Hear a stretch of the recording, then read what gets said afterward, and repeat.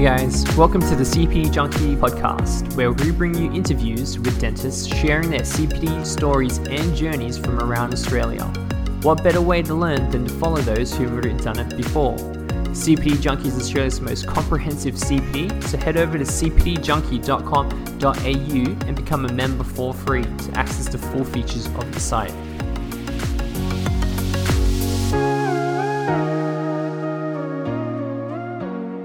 Hey everyone, I'm Lauren Stone, and you're tuning into CPD Junkie podcast. Tonight we're joined by Dr. Michael Burgess. He is a maxillofacial surgeon in Brisbane who completed his dentistry at Sydney Uni in 2004 and worked with his dad in Newcastle for 2 years before beginning his pathway into maxillofacial surgery, completing his medicine at Newcastle University and then intern and residency in the Hunter, New England region.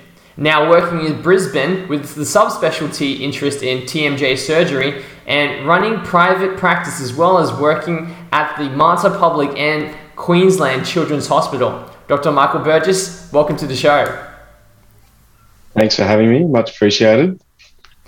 So before we dive into your dental journey, at the time of this recording, Brisbane has just been hit by a freak storm and severe flooding. Can you share what your experience has been so far, and considering one of your offices is so close to the Brisbane City River? Yeah, well, it's been an interesting week. We actually timed it very well. We were out of Brisbane for the bulk of the rain. We were at a friend's wedding down in Kiama down south near Sydney, so we were watching it from afar. I had the Arlo cameras out and watching the rain, and it was pretty phenomenal. Even over the cameras, you could hear how heavy the rain was, and we've got friends locally that were sort of isolated. Luckily, no one that we know of that's been majorly affected by it. But yeah, always the advice would be to buy on a hill in Brisbane. That's for sure. Yeah, I wish you guys in Brisbane all the best during these tough times. So you graduated from USyd in 2004 and worked for your dad, Dr. Rowan Burgess in Newcastle. What was that like? It was a really good experience. Dad had set up a great practice with a group of really good people and a couple of senior dentists, and more junior people, and then me as the most junior. And I think it was a really good crew, and having Dad there as well as a mentor was amazing. I think someone that you could just feel very comfortable going to. And I think and that transition from uni to work was probably made a bit easier for me because I had Dad there, which was great. And I think as soon as I got back to Newcastle, recovered from my hangover in Sydney and from the graduation, and then got back to Newcastle and started work as soon as I could, and sort of threw myself into it, and it was great. It was a really good time. It's really a nerve-wracking experience that everyone goes through when they start practice. You finish dental school and you've got no one looking over your shoulder, and that's a really scary time. But I feel quite lucky that I had that experience. So. Yeah, you had that support and that guidance. So what are some of his teachings? A lot of it, to be honest, was dealing with patients and, what's the best way to manage difficult situations with patients. And I think, we do a lot of practical stuff coming through dental school, and not a lot of it is day-to-day management of patients, how to charge, how to, deal with difficult patients, how to manage that 4:30 p.m. emergency that turns up and your staff are angry with you for having to stay back, and all the stuff that comes with managing a practice from that point of view is a lot of it. I think obviously there was small procedural things that I would ask him about in terms of Dad was very good at doing a lot of oral surgery. So, he was always really good to have there as someone who could bail you out if there was an issue. I've pushed a root into a sinus once, and as I'm sure many people have, and you find yourself in a situation where you've sort of got to deal with that. And it's how you manage, those situations, the difficult situations are the ones that really, really help. And I think that was something that I was very lucky to have Dad there. I could just knock on the window and say, mate, I need a bit of help here. Yeah, and is that what kind of led you to deciding to specialize? Like, I think so. I was a great student when I was in dentistry. I was preoccupied with playing footy and drinking far too much, and I didn't push myself enough when I was middle school. And part of me sort of thought I hadn't really taken advantage of the opportunity that I had, and I had a great opportunity at uni. When I finished and did first year of practice, I sat the primaries, the college primaries, and got through that. I still don't know really how I got through it, but I got through it, and that sort of spurred me on to go, well, maybe I could do some more study. And at the time, I was very young. I graduated when I was 23, I think. So I sort of was in a state of mind where I was sort of not quite ready to settle into practice for the rest of my life. I think there's an opportunity there to say what else is out there, what other opportunities are out there, and explore some of those. Yeah. Well, I mean, were you interested in other things as well outside of oral surgery, or was it kind of like, your dad was really good at it, that kind of really kicked it in, and then you did the primaries? How did that all come about? I really enjoyed our oral surgery terms at uni, and the times that we did it in the maxillofacial team at Westmead. That was probably the thing that I really did enjoy in dentistry. I think there wasn't anything else that necessarily stood out to me as something that I really wanted to do. But the pathway to MaxFac seemed pretty daunting. So, and not being a great student, I was fairly certain I wouldn't be the person that would be able to, be picked out of a group to go and do that sort of specialty. But I still sort of turned the wheels over and actually just sort of did things to progress myself and put myself into a situation where I potentially could go down that path if I wanted to, and that's how it started. So doing the primaries in the college was the first step in that, and then looking at potential opportunities outside of that. So yeah, and then you started looking around for a degree to kind of go, and it coincidentally you end up at Newcastle University. Well, it's funny how everything works out. So I did a surgical job at Prince of Wales Hospital, which was a maxillofacial job as a dentist. So you were basically a junior dentist in the unit. We had a great team at Prince of Wales Hospital, and you worked with the consultants there as a dentist, but you were doing a lot of oral surgery, and it was a really special job from that perspective. It's hard now to get exposure to jobs like that, where you can get surgical exposure and access to that without going fully fledged into it. So I was very lucky to get that opportunity, and as a part of that job, I applied for accreditation on the maxillofacial training program, had started doing some research, and had started to just chip away at the possibility of doing MaxFacs, and interviewed and did the process. And then luckily a person that was meant to be doing the job at Newcastle in the medical, so there was a lateral entry path at that stage in Newcastle, and the person that was meant to get that job didn't do it, and I was the next in line. So it was funny because I until I was offered the job in the position in medicine, I hadn't, I was still thinking about what I was going to do. It sort of popped up as an opportunity, and I was really lucky that popped up. Obviously I accepted it within about 48 seconds. But it was something that fell in my lap, and I'll always look back as something, as to say, well, that was really an opportunity that I had to take, and I was really lucky to get that opportunity. Yeah. Some things happen for a reason, hey? Absolutely. It's funny how things pan out, and that wasn't the only time, in my pathway that happened. And I think everyone has similar times and opportunities, wherever they get to, that define that for them. So I guess you leave the party life at dental school, you get into work, and now you're back into the studies of things, surrounded by kids that are super keen to go hang out and all of that. But how did you find, going through the course at that time? Because you're older, more mature at this point, right? Oh, that's arguable. There's plenty of people around me that would say that I'm still immature at 40 years of age. So I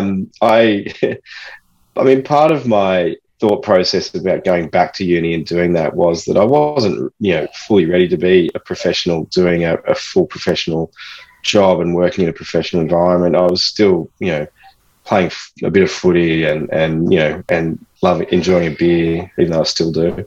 But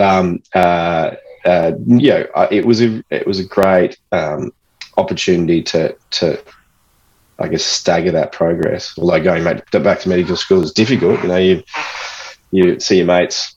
I remember driving behind one of my mates who was driving along his new BMW, and I was in this bent up Toyota Corolla that I'd had for a number of years. But I was more than happy with being back at medical school. And I think I worked as a dentist for Dad on a Saturday and a Sunday. So we used to do after hours sessions on a Saturday and Sunday to get through medical school. And again, that's a huge opportunity that I had from having Dad, was that I could be there on a Saturday and Sunday, earn a bit of cash. And the after hours emergency stuff is actually really good to have as a max fact. You see your avulse teeth and your acute infections and things like that are really good to have as a potential exposure as you're going into that sort of training. So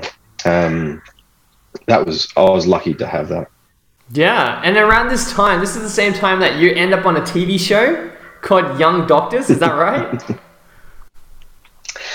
Yes, that's right. I've got plenty of mates that still get stuck into me about being the weird, awkward dude out the back of the promo shots on Young Doctors. But that was at the end of it was the start of my medical training. So I did medical school and was doing my internship at John Hunter, and at the time they were filming a series called Young Doctors there. So you would turn up to your shift with a film crew and a sound guy and a hospital rep. It wasn't too bad on night shift, actually. It gave you some company. You'd have 4 or 5 people following you around while you were doing night shift, wandering the corridors, and it was a fun experience and a good crew that we had at the time, and really enjoyed that. And I think we had 2 episodes on Channel 9, and then we got shafted for Michael Jackson's lawyer, or doctor, getting done. So it was a very short-lived TV show with I don't think I even made it to E-grade celebrity in Newcastle at the time. So now you got called Dr. Burjo, wasn't it? And they typecast you as footy. Yeah. Right? And they were shooting you at they got you with your mates at the pub chanting or something like that. Yeah, the local pub loved it. They hadn't seen anything like that in a long time. But it was funny. I think they obviously try to typecast people into certain personalities, and I was the footy buffhead. I think at one stage they said to me that they've got more footage of me with a beer in my hand than actually doing any work. So it wasn't a good thing. Yeah, but yeah. I think it's nice to have for prosperity. I've got lots of signed DVD sets I can't get rid of if anyone wants them. So yeah, because they recorded was it 6 of you guys together? You guys were in the same household or something like that? Is that how it was working? Yeah, they put us up in a house in Newcastle, this big old mansion, and we all lived there and went to work and came back again, and yeah, it was good fun. I think, and we all got on pretty well. This house was amazing. We were all doing different jobs at the time. Rory was doing emergency, Kate was doing obs and gynae, I was doing general medicine. Yeah, and but it was really nice to have that sort of camaraderie at the time and go through it. And in retrospect, it was a really good time, fun. And my mate's got a few free beers out of it, so they're happy with that. So yeah.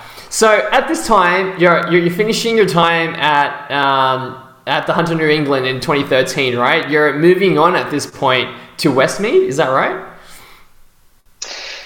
So 2013, yeah, I went to Westmead. So I was super lucky with the guys that I had in Sydney that looked after me from a consultant perspective. We had a really good crew in Sydney that I had known from Prince of Wales, as well as working in Newcastle. It's amazing, you see, as you go along, you build up these relationships with people as you go through and as you go from job to job, and these people pop back up again,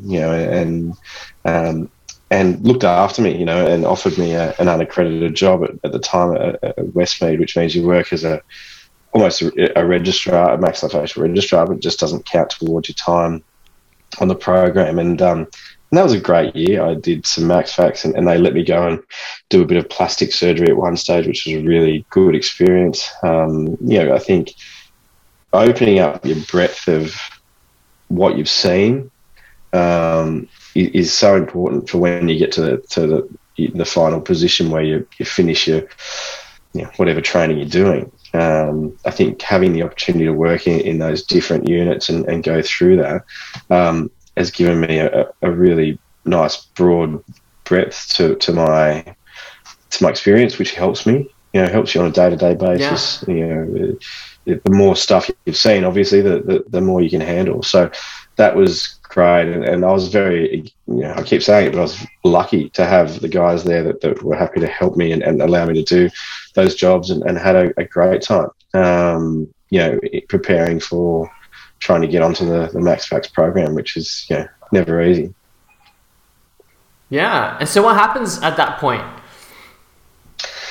Well, you've got to get a portfolio together effectively. You've got to have a proven record of experience of the jobs you've done. You've got to have done courses, so you have to have done an acute trauma course as well as ICU courses, and you have to have done all your time. So you have to have done your internship as well as time as a resident. And there's a thing called a surgery in general year, which is a number of rotations, an ICU term or acute general surgical term or a cardiothoracic term, which count towards what they call surgery in general, which is effectively giving you a really broad level of experience as you go into Max Fax training. Because once you go into training, you're sort of pigeonholed into what you do. So getting the most amount of experience as you can before you enter that is really important.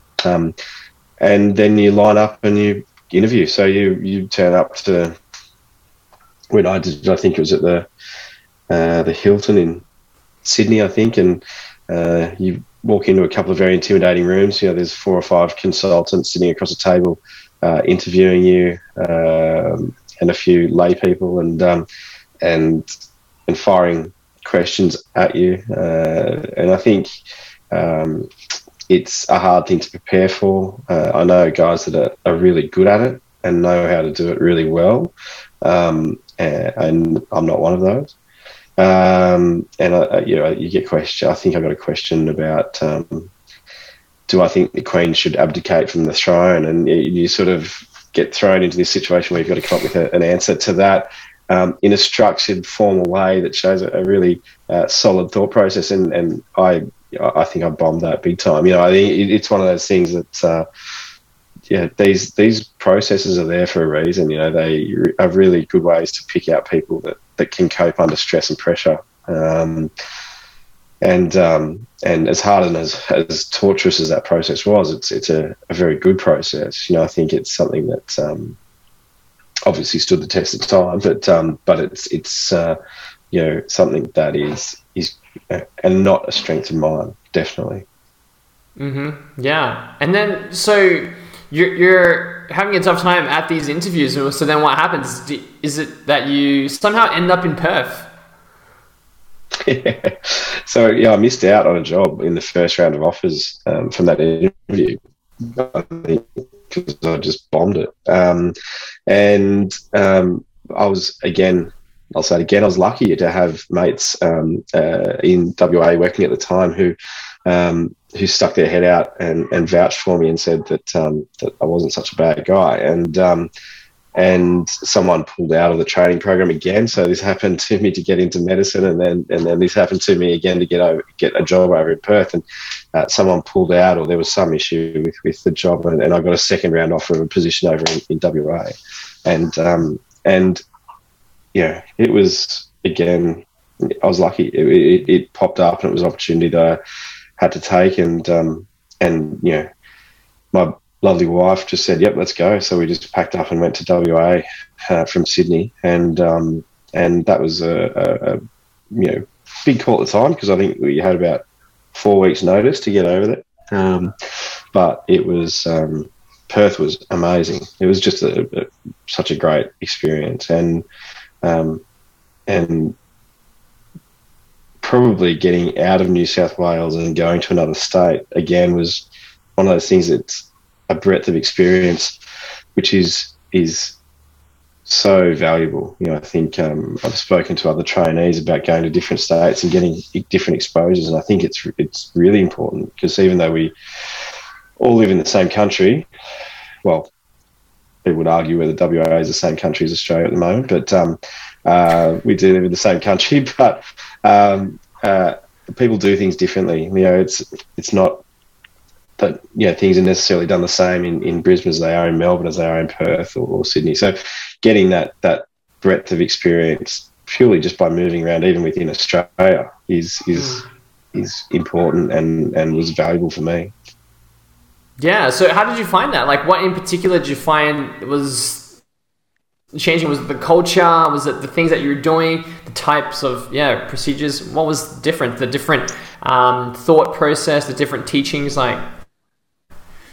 So coming from New South Wales, probably the closer interaction that we had with the consultants and the bosses over there was a really good group of young consultants who were just enthusiastic and awesome. And the teaching was great. We had really good teaching. We had involvement from the consultants actively. And then I think, a change in environment was just great. I guess the excitement of being in a different city and living in a different city and how that worked. And I think the trauma in WA is like you'll see nowhere else. WA is the only place where I've had people, die in emergency departments in front of me. It's sort of, the trauma is next level from that point of view. It's got such a large catchment area, and simple little me didn't realise how big WA was. It's a huge state, and you'd have people coming in that had 160-kilometre motor vehicle accidents up north, that were airlifted in and in bad way, and I think the intensity of the trauma that we saw over in WA was more than I've seen anywhere else, definitely. So I think it was just a different experience to what I had seen in New South Wales, in Newcastle and Sydney. So it was another step up. And then the way that people deal with that is slightly different again. Yeah.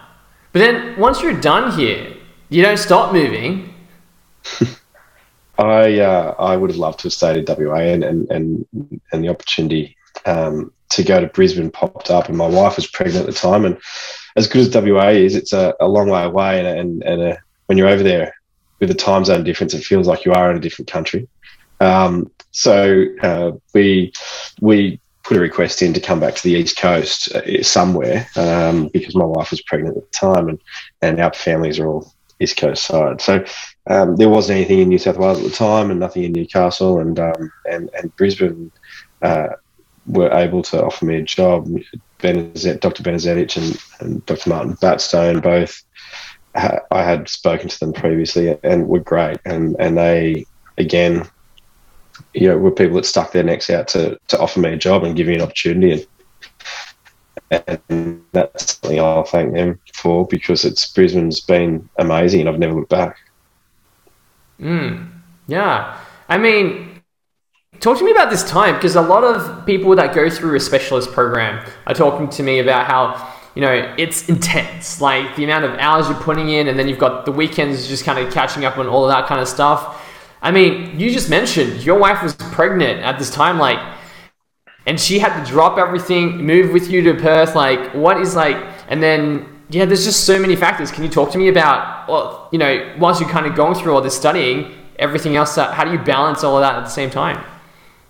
Look, I think medical specialty training across the board is difficult, and dental specialty training. You don't always get the location that's ideal for you, and it's very difficult for the colleges and the training centres to take into consideration kids and things like that. There's certain jobs. For example, here in Queensland, there's a Gold Coast job, a Townsville job, some Brisbane jobs, but there's always someone that's got to go to Townsville or the Gold Coast. Otherwise, you're leaving those centres understaffed, and so it's hard. You move around. I think you go into these programs understanding that you just have to deal with that. You have to move. You have to be ready to pick up and go whenever you get an opportunity.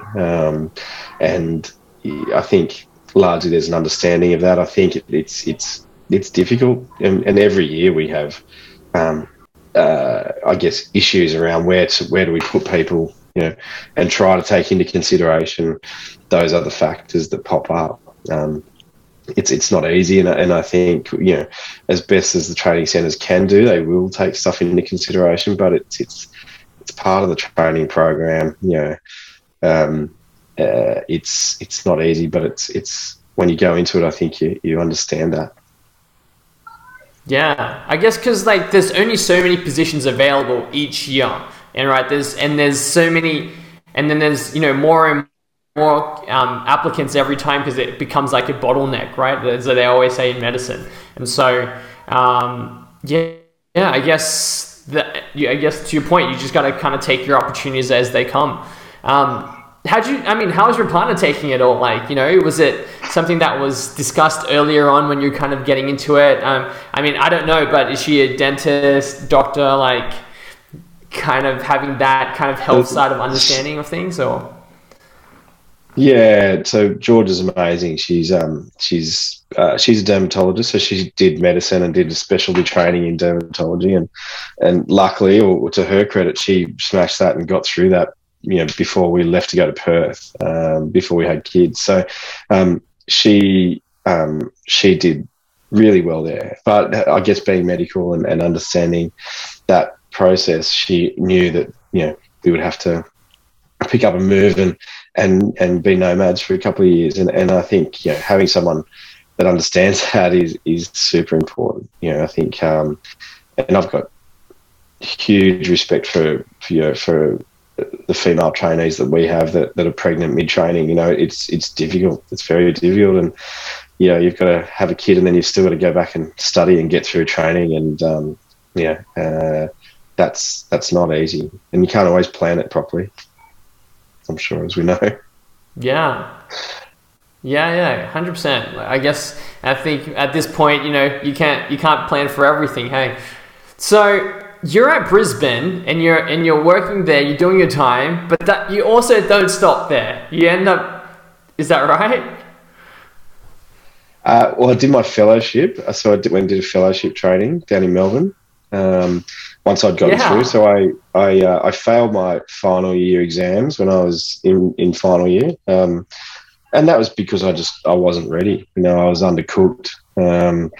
I can make excuses for it, but ultimately I hadn't done the study and hadn't spent the time getting myself prepped, and doing a final year specialist exam gives you a real understanding of what's involved. Until you get there, you really don't understand, and it's a huge volume of work that you have to cover and be ready for. And I was just undercooked, and so that was actually probably the best thing that had happened to me. To that point was a real kick in the ass when I failed, to say, you can't just fly by the seat of your pants. You sort of got to get stuck in and get through and do it properly. And having that year to go back and review everything really made me a better surgeon, because I'd gone over, I really knew my stuff the second time around. I was confident. I had so much more experience and exposure, and I think it's character building. You get a kick like that, you sort of it toughens you a bit. So did that, got through my fellowship training, and then I had always been into surgery and the possibility of that. And I think largely we haven't treated patients with TMJ probably as well as we potentially could. But there's a saying: if you want to find the best person in the world that does it, and go and learn off them, and that's what I did. So I went down to Melbourne and hung off the shoulder of Dr. George Dimitroulis down there. So that was largely just doing TMJ. I worked with Dr. Patricia Boardbar and Dr. Ricky Kumar doing a lot of orthognathic surgery. They do a lot of orthognathic and implant surgery. So, and they are extremely good at what they do. So hanging around those guys and just functioning at a different level was great. I mean, you're saying you actively sought after them? Is that what happened? Yeah, so for George, George had an established fellowship, which was great. So, but I had that pegged from a while, from a couple of years previous to when I was ready to apply. I knew that he had established that fellowship probably 2 years before I was ready to apply. So, that was something I was really keen on. So that was a bit harder to talk my wife into, that's for sure, because we were just getting into our second. We'd just had our second child, and we were then we had no money, and we had to move to Melbourne in the middle of winter and survive. So that was interesting.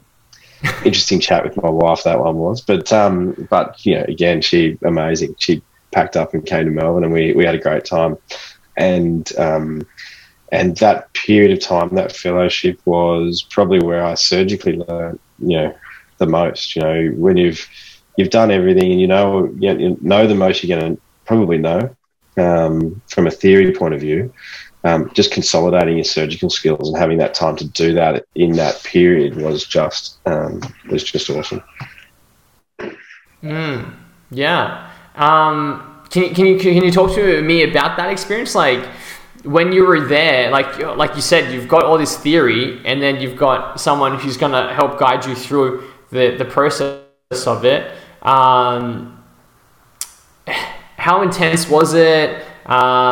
What was kind of happening? Was it kind of like he would be there by your side, kind of going through it, or is it like you would have to case present it to him, or is it kind of you're just on your own and you just kind of have to figure it out, and then you kind of lean on him for more guidance? No, it's an intensive process. I think it's day one, turn up.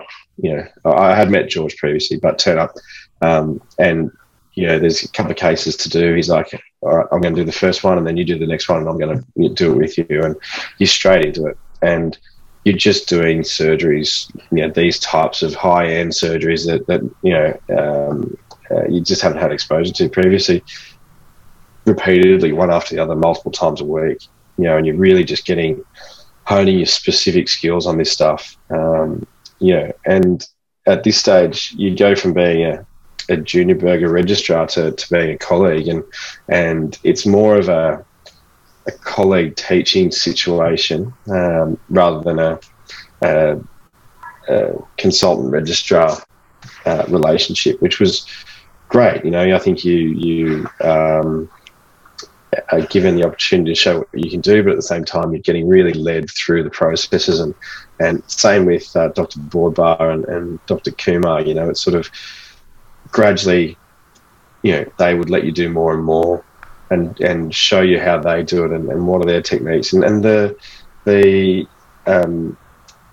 generosity of these guys is amazing. They're not holding back on teaching you stuff. It's sort of, this is, they've done the hard yards, and they've got to a point where they are super good at what they do, and they're happy to share that skill set with you and show you how they do it. And I was always blown away with that. The generosity was amazing, but it's something that I can then take those skills and go back to where I come from and use those skills, and I'm very thankful to those people for that opportunity. I think it was a intense but really rewarding experience and very immersive. You're in it all the time, and you're there. But it's a great opportunity because they're taking all the responsibility. You're there as an additional hand, I guess, really, helping and being involved as much as you can. But the responsibility, the stress really falls on those guys. So you've got an opportunity to really just get in and hone your skills and get as good as you can at what you're doing, without necessarily having the responsibility and the stress. That all comes pretty solidly once you get back and start practice. Yeah. So once this finishes, this is when you decide you're going to move back and settle down in Brisbane. Is that right? Yeah. Well, our options were to go to Newcastle, where our family is, or go to Brisbane, really. No one can afford to live in Sydney at the moment, so it wasn't going to go to Sydney.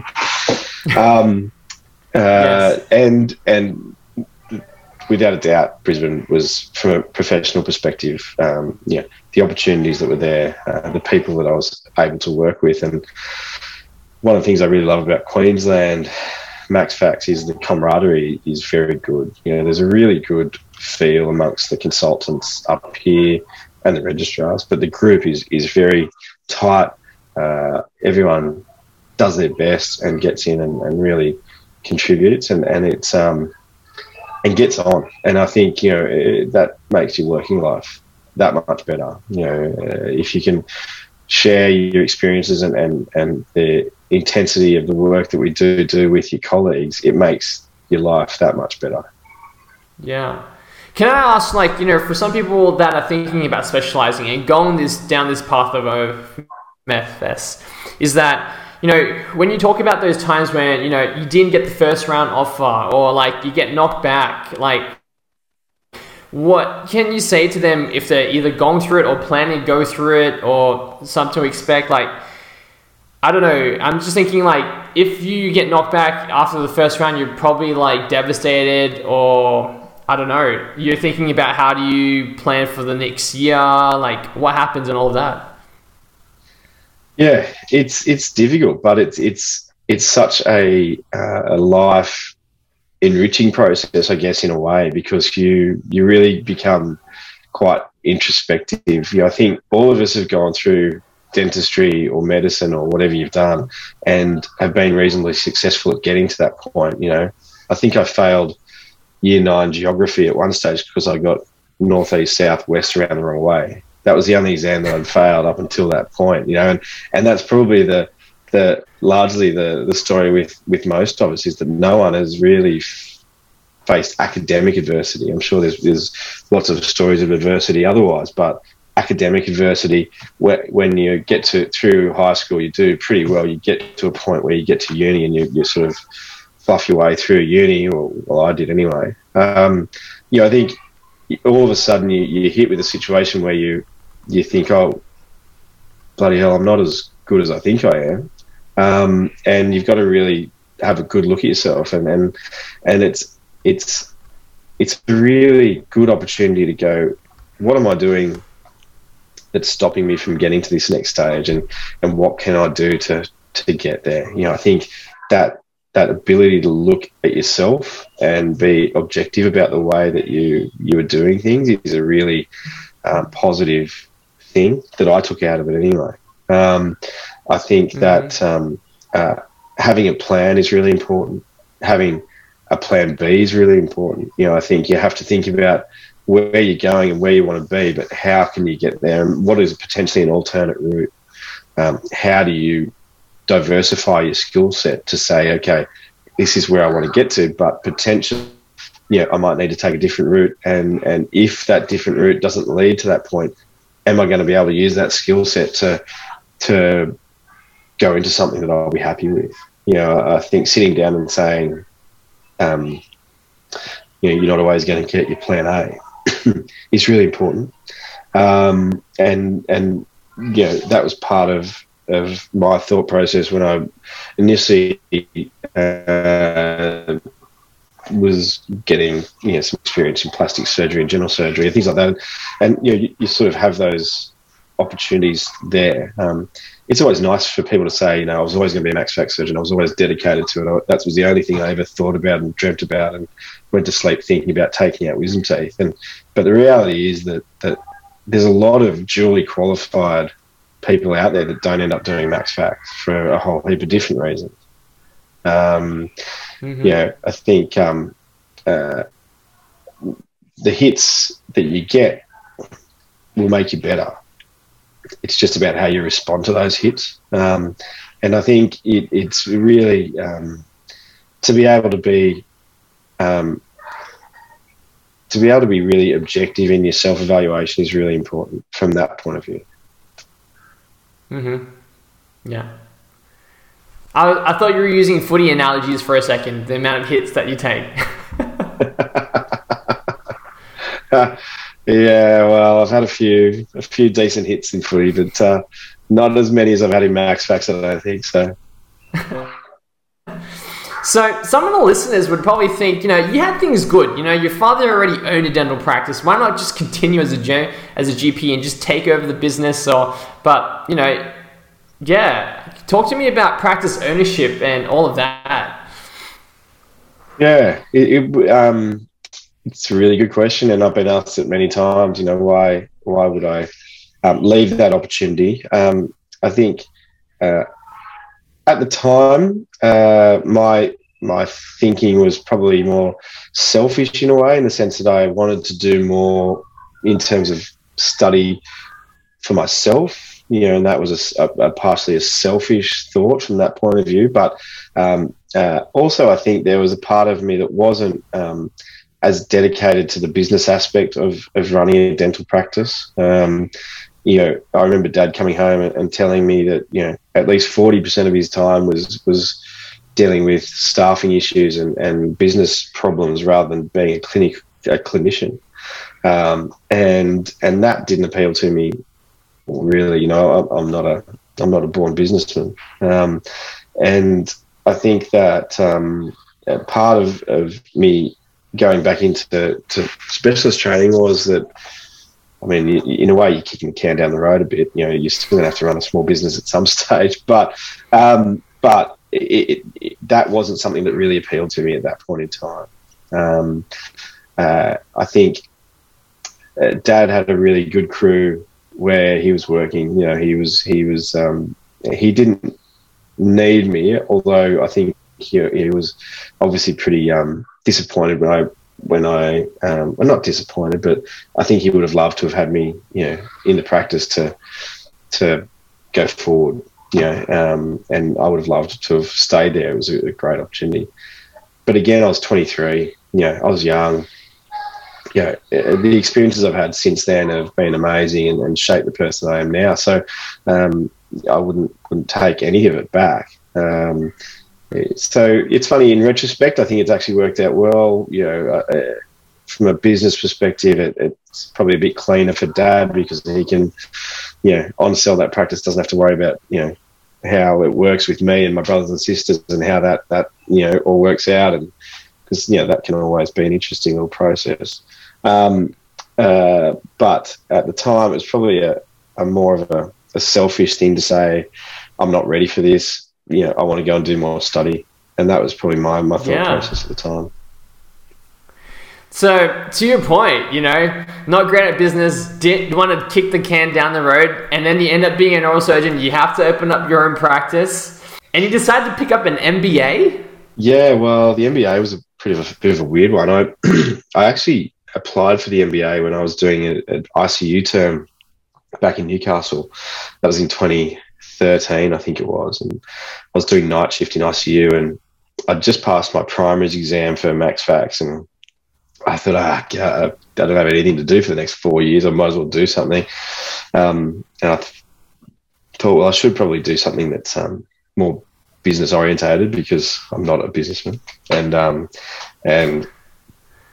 I started looking at courses, and this Sydney Uni MBA was starting. So it was the very first year of the Sydney Uni MBA at that point in time, and I put an application in. It was probably like 2 a.m. in the morning, and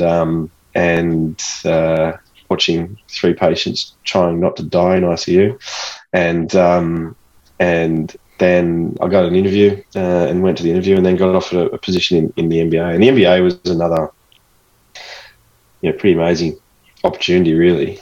Sydney Uni is obviously my alma mater, and I was very keen to do it there. And it was a really good program, intensive, and not so much, how to read a financial statement, although that did come up as part of it. But a lot of it was dealing with a whole bunch of people that we don't get the opportunity to in medicine or dentistry. In my group, I think I had a guy who was in counter-terrorism in New South Wales Police. There was researchers, cardiac researchers. There was nurses. There was a lot of consultants, they call themselves, but basically people in business that don't know what they're doing next, and so they call themselves consultants. That's what I found out what that means. But but it was great to have exposure to those types of people and interact with them and see how things are done in different worlds, and open my eyes up to how presentations should be done properly, how things should be presented, to a board, and how that works, and high level, I guess, management skills, which has been, I think, very good. Without being able to tell you specifically a particular skill that I've taken out of it that's been really good, I think it's a lot of soft skills that you get that build up and really give you a really solid education about the world. One of the courses we did was a financial course, and a lot of it was about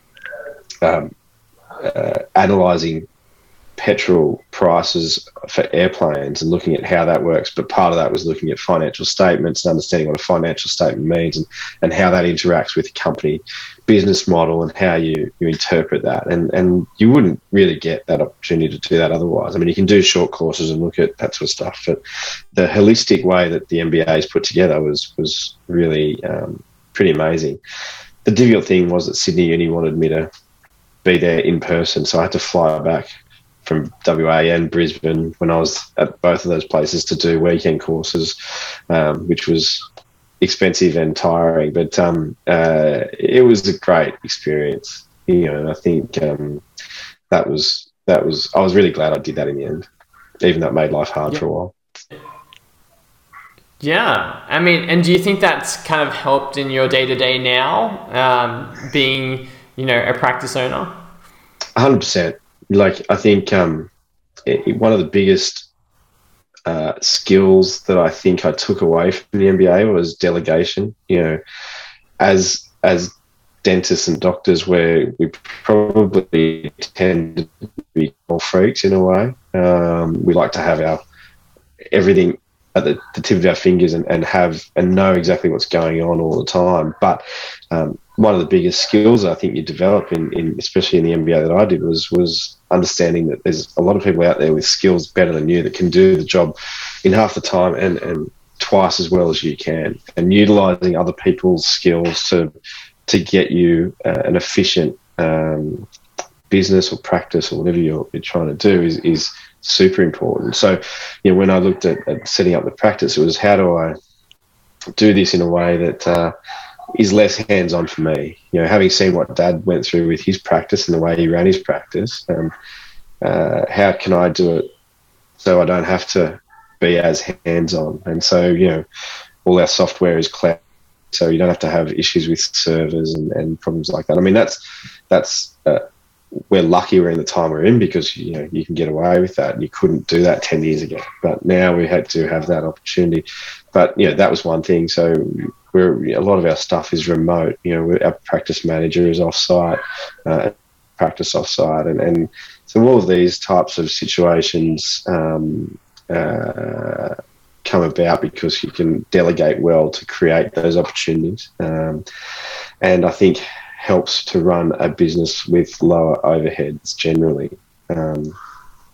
That's the hope.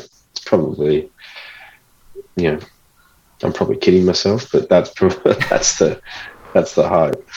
But I definitely think that it has helped. That as well as interpersonal skills that you don't get otherwise. I think interacting with different people and a wider breadth of people is a really important skill to have across the board. I think that's something that is hard to get and important in dealing with the people that we do on a day-to-day basis.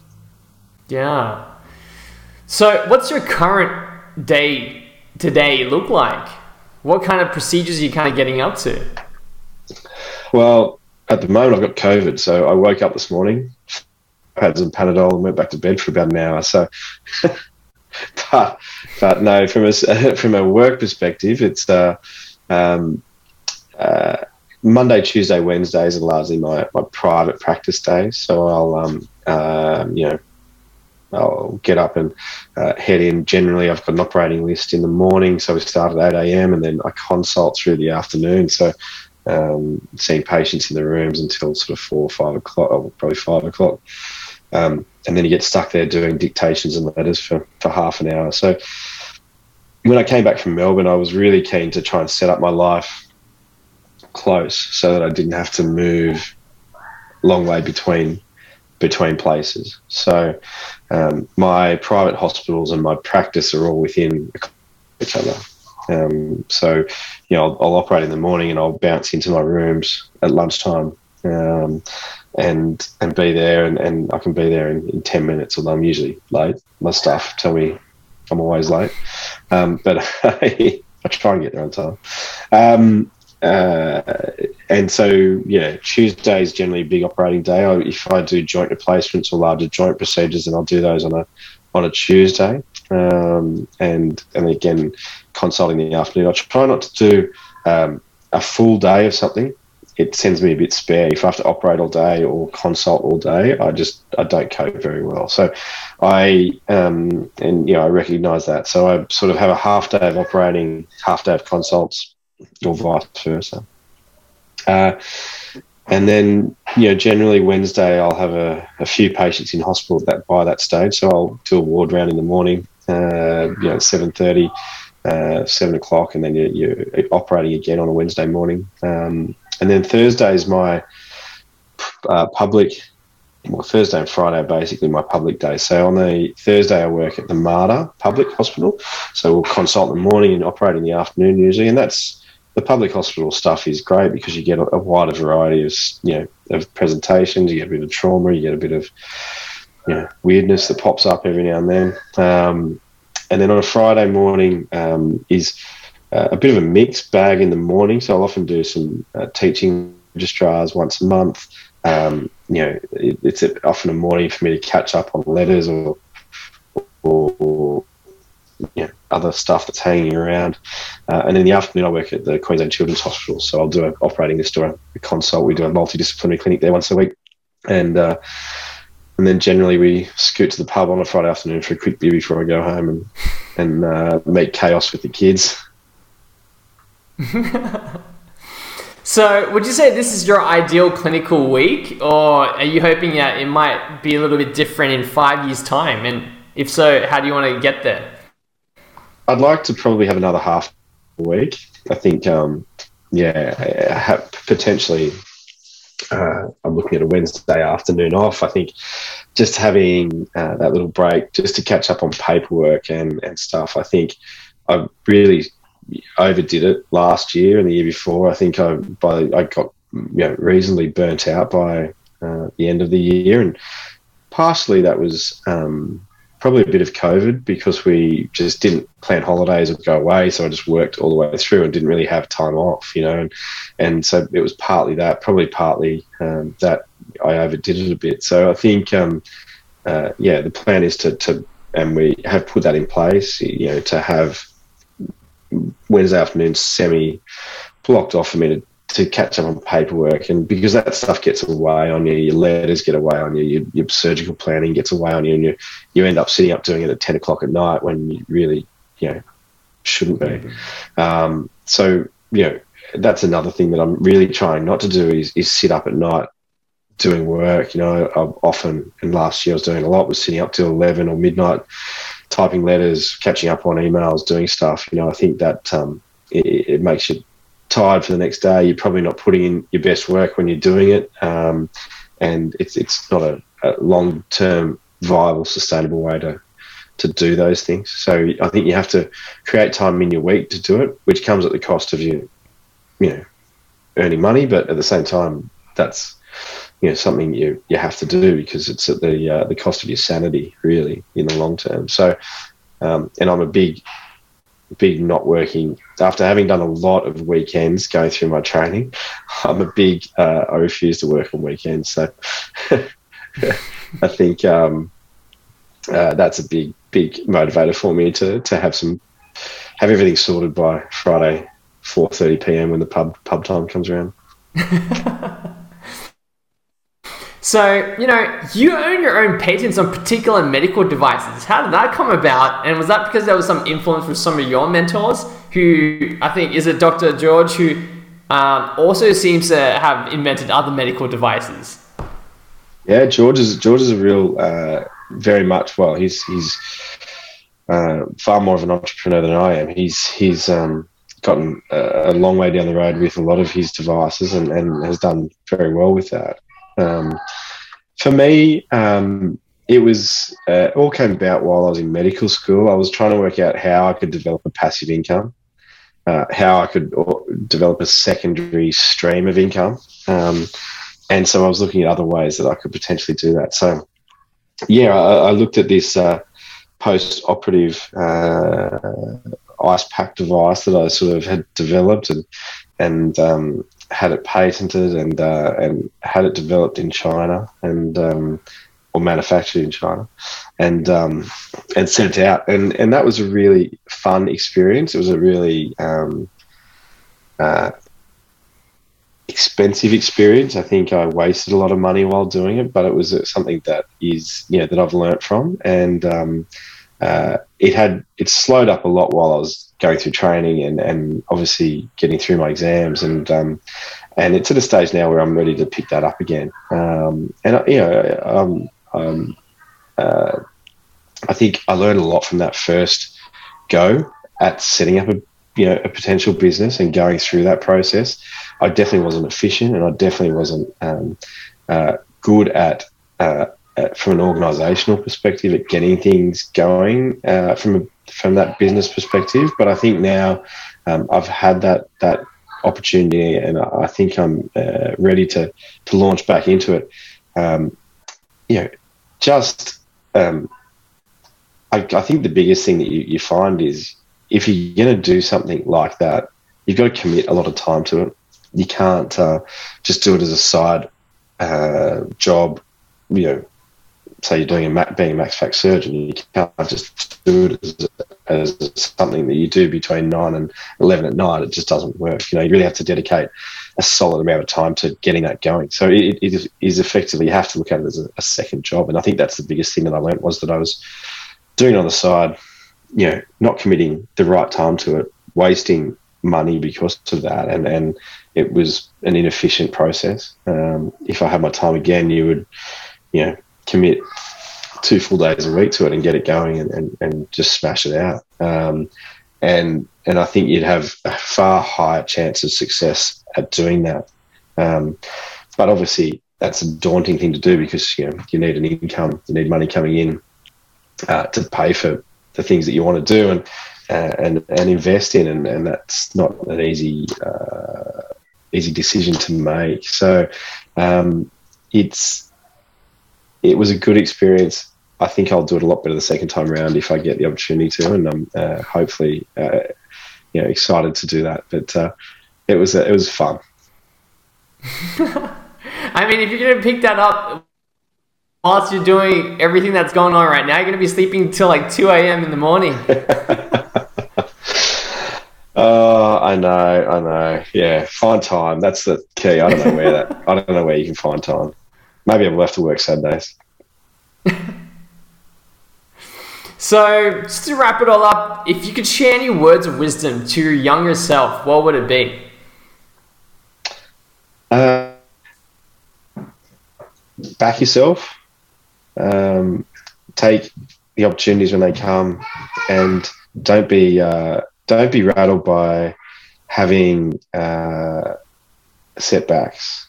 Don't take it personally when you have setbacks. I think it's character building, and it's important to have those times to really look at yourself and do a self audit and work out how do you take the next step forward.